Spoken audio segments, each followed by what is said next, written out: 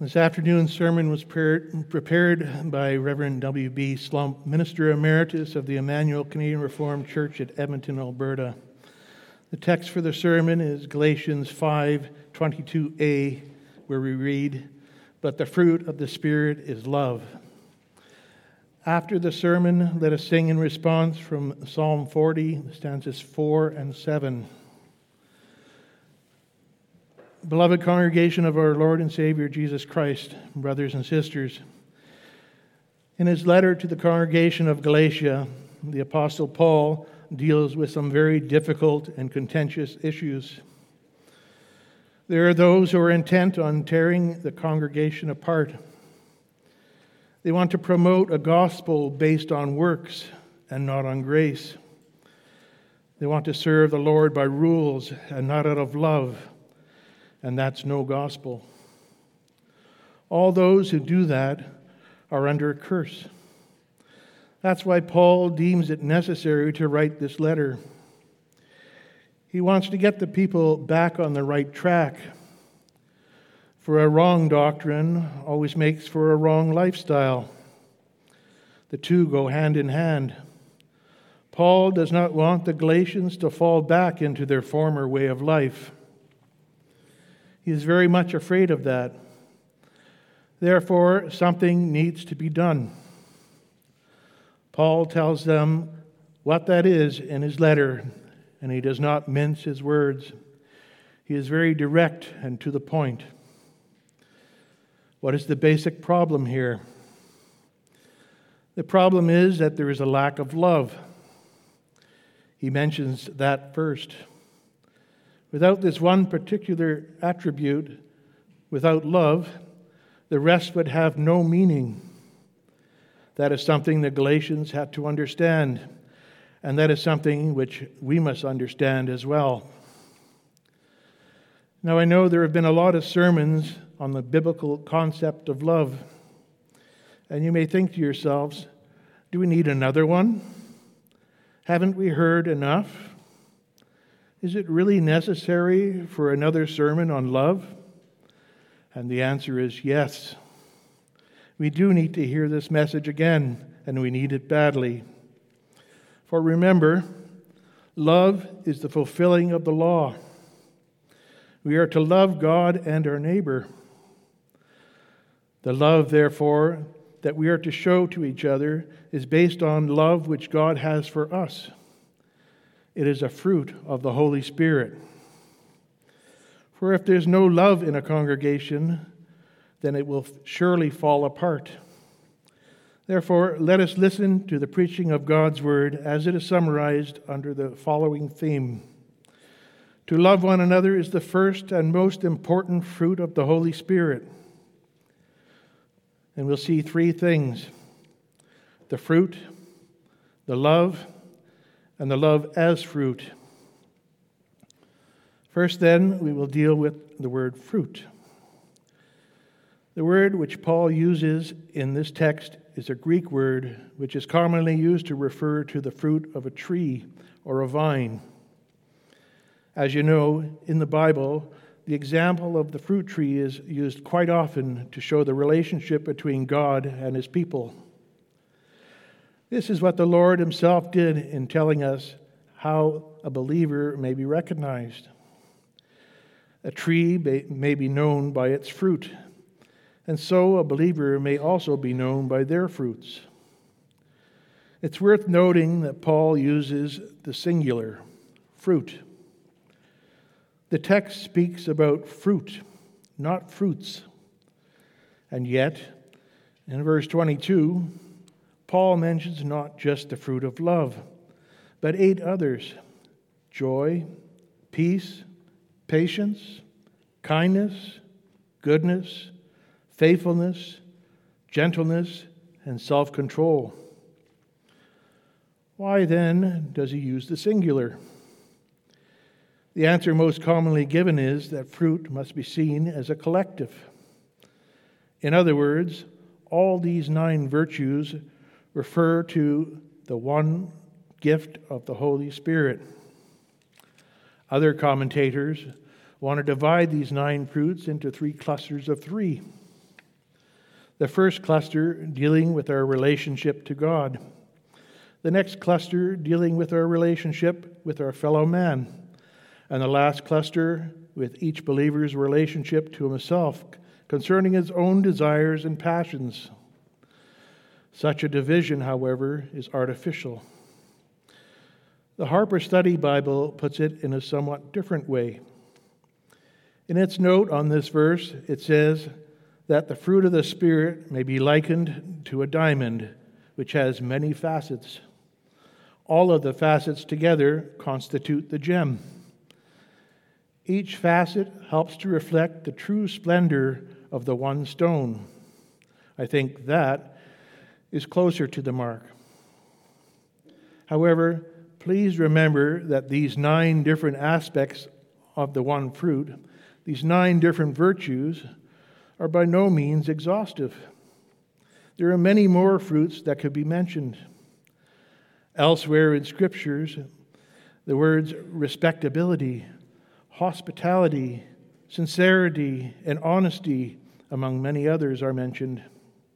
And so these 9 virtues in the text are some of the more important ones, but they're not the only ones. They all belong to the fruit of the Spirit. And how do we acquire such fruit? Well, as you know, a fruit does not grow in a vacuum.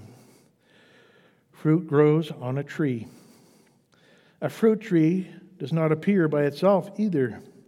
No, a fruit tree first has to be planted. But you can't just plant the tree and then hope for the best. After the tree has been planted, it needs to be watered, pruned, and carefully tended. The same thing is true about the fruit of the Spirit. It too has to be planted and cared for. But now the Lord applies that concept to us personally. In John 15, the Lord Jesus refers to believers as fruit-bearing branches of the vine. And it is the Lord Jesus himself who grafts us into the vine. You know how that is done. The fruit of the Spirit is planted by the sowing of the Word. We can read about that in Matthew 13. The Lord uses laborers in his vineyard to do that work. The vineyard of Galatia was planted by the Apostle Paul and others. Paul came there on one of his missionary journeys and planted the seed of faith among a heathen people. He came there with the word of God and proclaimed that word to them. And many of them listened. The seed took root, for it found fertile soil in their hearts. But fruit has to grow to ripen. In order for that to happen, the fruit has to be nurtured continually. It needs water and fertilizer. The tree also has to be pruned once in a while. It is the only way that the fruit can come to maturity. It is a long and arduous process. The fruit also needs favorable weather. It needs sunshine. It needs to be protected from damaging storms, especially during the initial stages of growth. A storm can do irreparable damage to the fruit. The same is true about the fruit of the Spirit. It has to be carefully cultivated. Nothing should hinder that growth, or else that fruit might stop growing and even die. That is what it was threatening to happen to the church in Galatia. Paul did everything for the fruit of faith to come to maturity. He came with the wonderful news of salvation through faith alone. Whereas they had no hope before, he gave them hope. He got them out of their destructive lifestyles. He told them that salvation is through grace alone and not through works. Many of them embraced that wonderful gospel of salvation. Churches were established. Office bearers were installed. And then Paul left for other parts of the Roman Empire. However, after some time he heard some sad news about those congregations in Galatia. We can read about that throughout his whole letter to them. Paul strongly warns them. He says in chapter 1, verse 6, I am astonished that you are so quickly deserting the one who called you by the grace of Christ and are turning to a different gospel. What different gospel are they turning to? They were turning to the gospel of the Judaizers. These were men who wanted to add works as being necessary for salvation. They proclaimed that circumcision was necessary for salvation and that they could not eat certain foods. They made fine distinctions in the law. They did not preach the gospel of free grace, but the gospel of works. They taught that man had to earn his own salvation, or at least contribute to it in one way or another. They also attacked Paul personally. They said Paul was not really a true apostle, and therefore his gospel was not true gospel either. You see what was happening? These false teachers were trying to choke the good fruit which Paul had planted by sowing poisonous seed. They told the people that the poisonous plant is the true plant, which would bear good fruit. Not what Paul had planted. That is bad fruit, they said. So what can Paul do about this?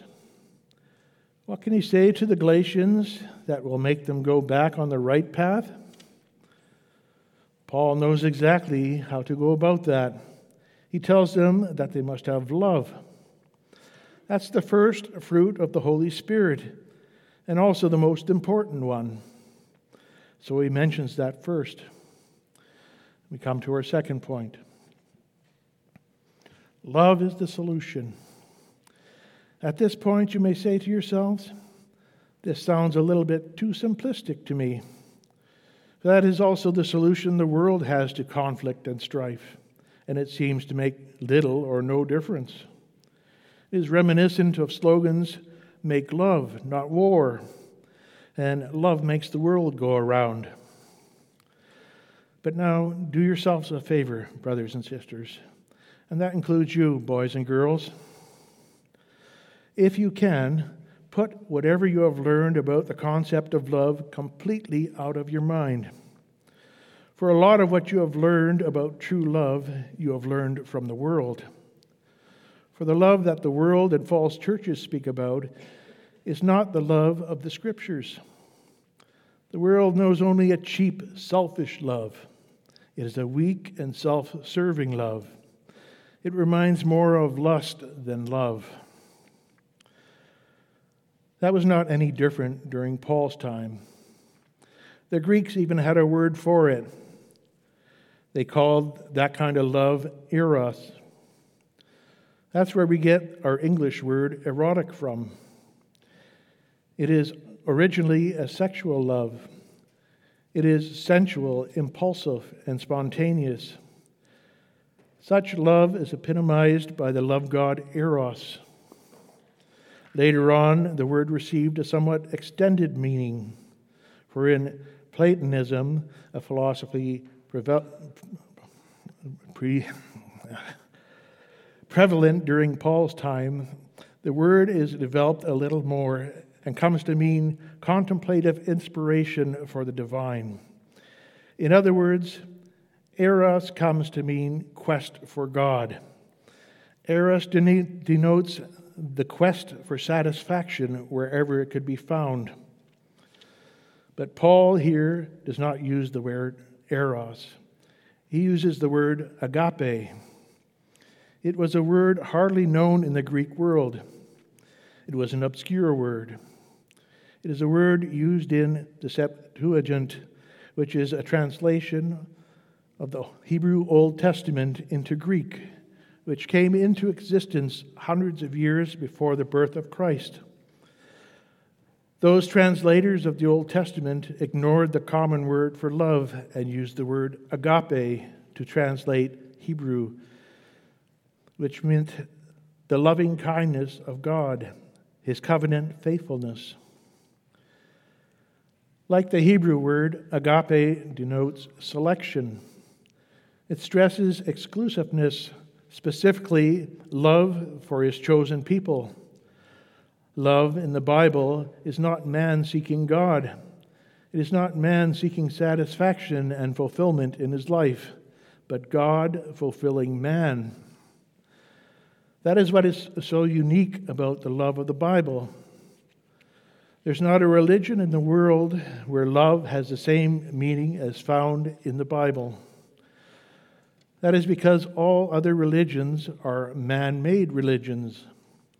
Man thinks he can be the author of his own destiny, but nothing is farther from the truth. Man is incapable of finding true love. The people of Israel showed that time and again. For look how the people treated the Lord their God. The Lord sought out his people. He chose that people out of all other nations. He had compassion on that people. He led them out of the land of Egypt.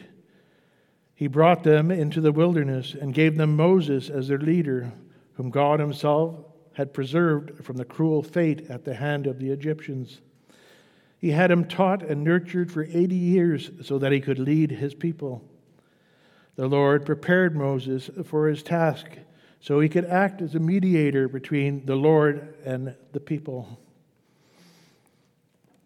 God also showed his greatness and his might when he led the people of Israel through the Red Sea. Once their enemies had been drowned in the Red Sea, he spoke to them from Mount Horeb. He told them that they were his people. The mighty and great covenant God spoke to his people. He showed how deeply he cared for them. Before he even gave them the 10 words of the covenant, he told them, "I am the Lord your God." In other words, I have established a relationship of love between me and you. And yet, what do the people do in response to that great act of the Lord God? They murmur and complain. Ultimately, they want nothing to do with that covenant God.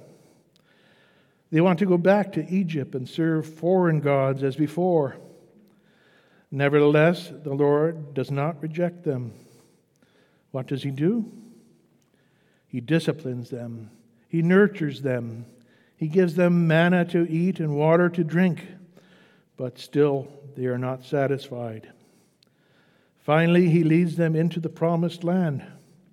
He conquers the nations before them. But still, they rebel against him time and again. Listen to the lament of the prophet Hosea, for example. He says in Hosea 9, verse 1, "Do not rejoice, O Israel. Do not be jubilant like other nations, for you have been unfaithful to your God.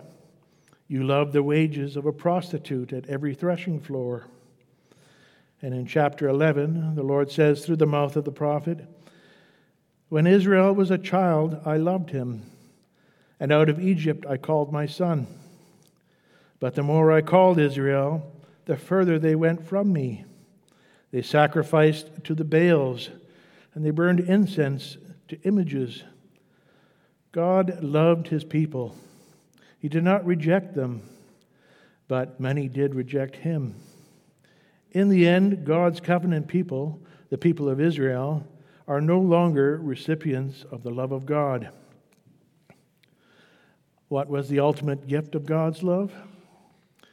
That was the gift of his one and only Son, Jesus Christ. The Apostle Paul tells us about that in John 3:16. "For God so loved the world that he gave his only Son, that whoever believes in him should not perish but have eternal life." And Paul in Romans 5:8 states, "But God demonstrates his own love for us in this: while we were still sinners, Christ died for us." You see, love is not that we seek God, but that God seeks us.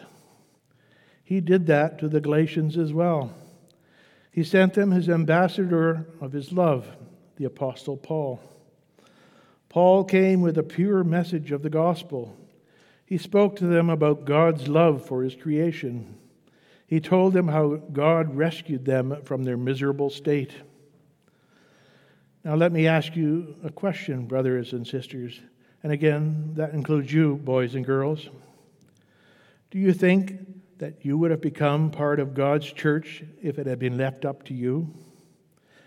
Do you think that you would be sitting in these pews right now if it were left up to you? Do you think that you would have the promise of eternal life if God had left it up to you to choose Him as your Savior, as the one who would rescue you from your miserable existence?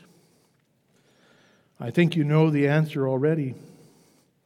Nothing would have come of it.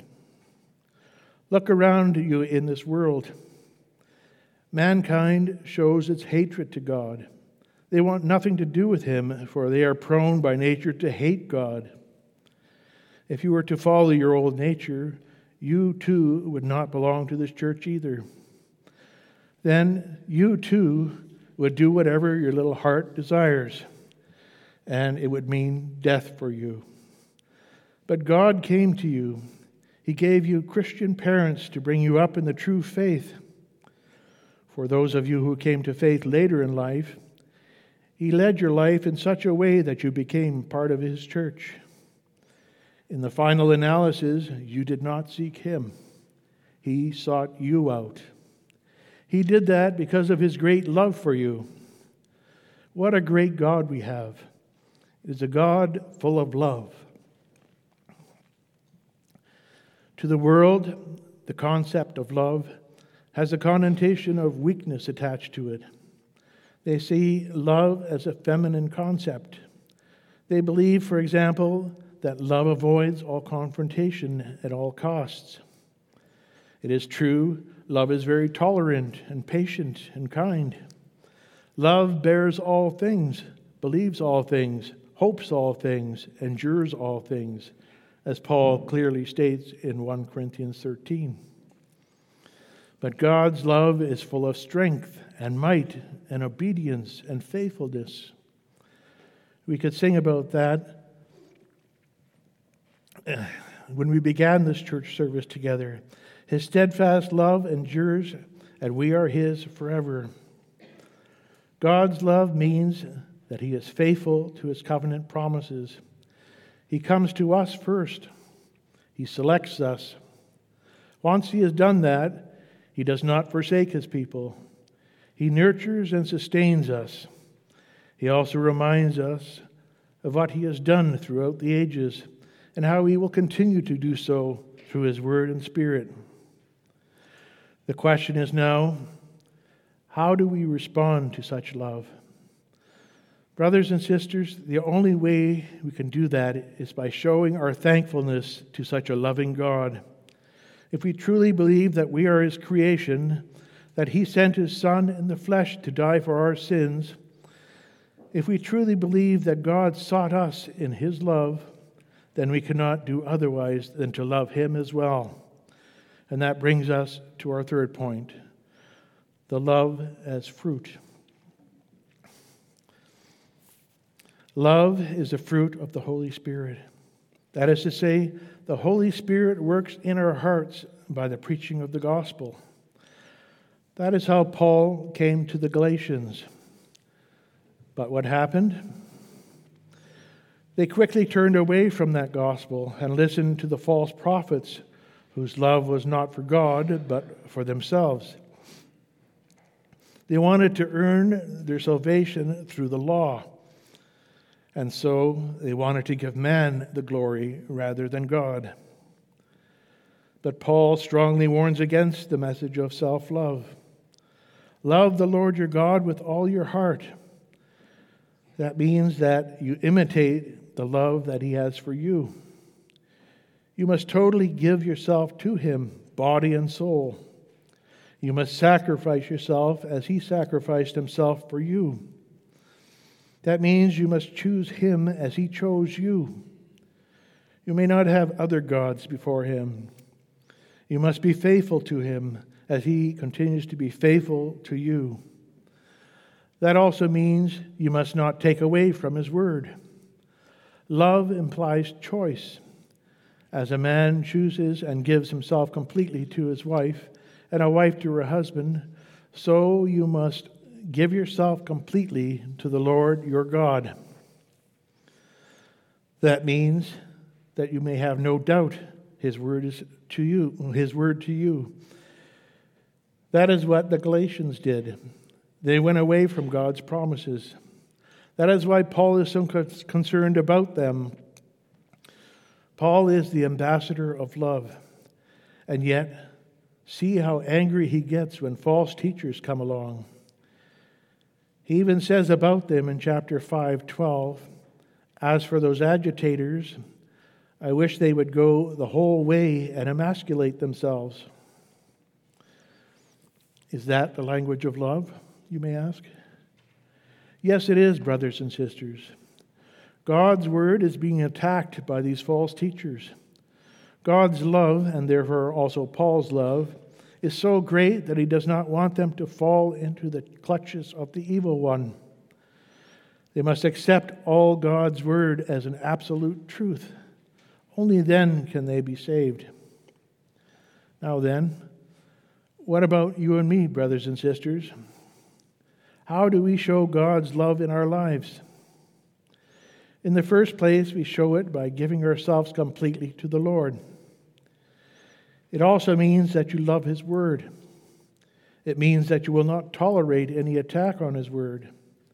It means that you accept God's word as the only absolute truth. Paul says in 2 Corinthians 5:14, "For Christ's love compels us, because we are convinced that one died for all, and therefore all died." God's love compels us. Or as it says in another translation, it controls us. Can you also say that about yourself, brothers and sisters? Can you say that God's word controls you, that it takes central place in your life? How does that translate in your own life? How does that work in your homes? Do you show God's love to your children? Do you instruct your children about the love of God? Or do you leave that up to the teachers, the minister, and the catechism instructors? Are you a good role model for your children? Can they tell from the way that you act that you are controlled by the love of God? Do the children generally see parents who are joyful about the fact that God chose them, that He has forgiven your sins? Do you give yourselves to your loved ones in the way that Christ gave Himself for you? Are you there to serve them? To love one another means that you must sacrifice yourselves. Love means considering the other person better than you. It means seeking the interest of another person before yourself. Therefore, love means doing everything for another person to keep him in the love of God. Beloved, there is a lot of love lacking in this congregation. That is the way it is everywhere. We are all sinful and selfish human beings. It is hard at times to show love to your children and to the brothers and sisters in the Lord. We all lack in showing of love, but we are children of God, and therefore we must bear fruit. All of us must put up a daily struggle to truly love the Lord our God and to love our fellow man. Do you love your brothers and sisters in the Lord, beloved? That's hard, but God commands it from you. He can do that, for He loves you. Have you ever thought about how hard it is for Him to love you? For none of us have any redeeming qualities, and yet God loves us. He chose us as His children. The opposite of love is hatred. Hatred belongs to our old nature, but the Holy Spirit has given us a new nature. The first fruit of the new nature is love. It is the most important fruit, for love is the fulfillment of the law. God has planted that love into our hearts. He gave Himself for us that we might give ourselves to Him and to each other. That fruit must continue to grow. We must nourish it along by the pure Word of God. When the time is ripe, the Lord will come and gather in His crop. He will examine us and say, yes, this person is a child of mine. He has been a fruitful branch of the vine. His fruit is the good kind. She has shown her love for me and for her fellow man. She is a true product of the vine. And the Lord will gather his harvest into his barn. The Lord will come with his angels on the final day and gather his people in. What a wonderful thing to look forward to.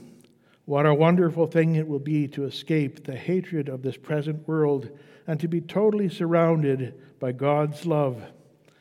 For remember, God loved us first, and he will continue to love us if we also show his love in our lives. Amen.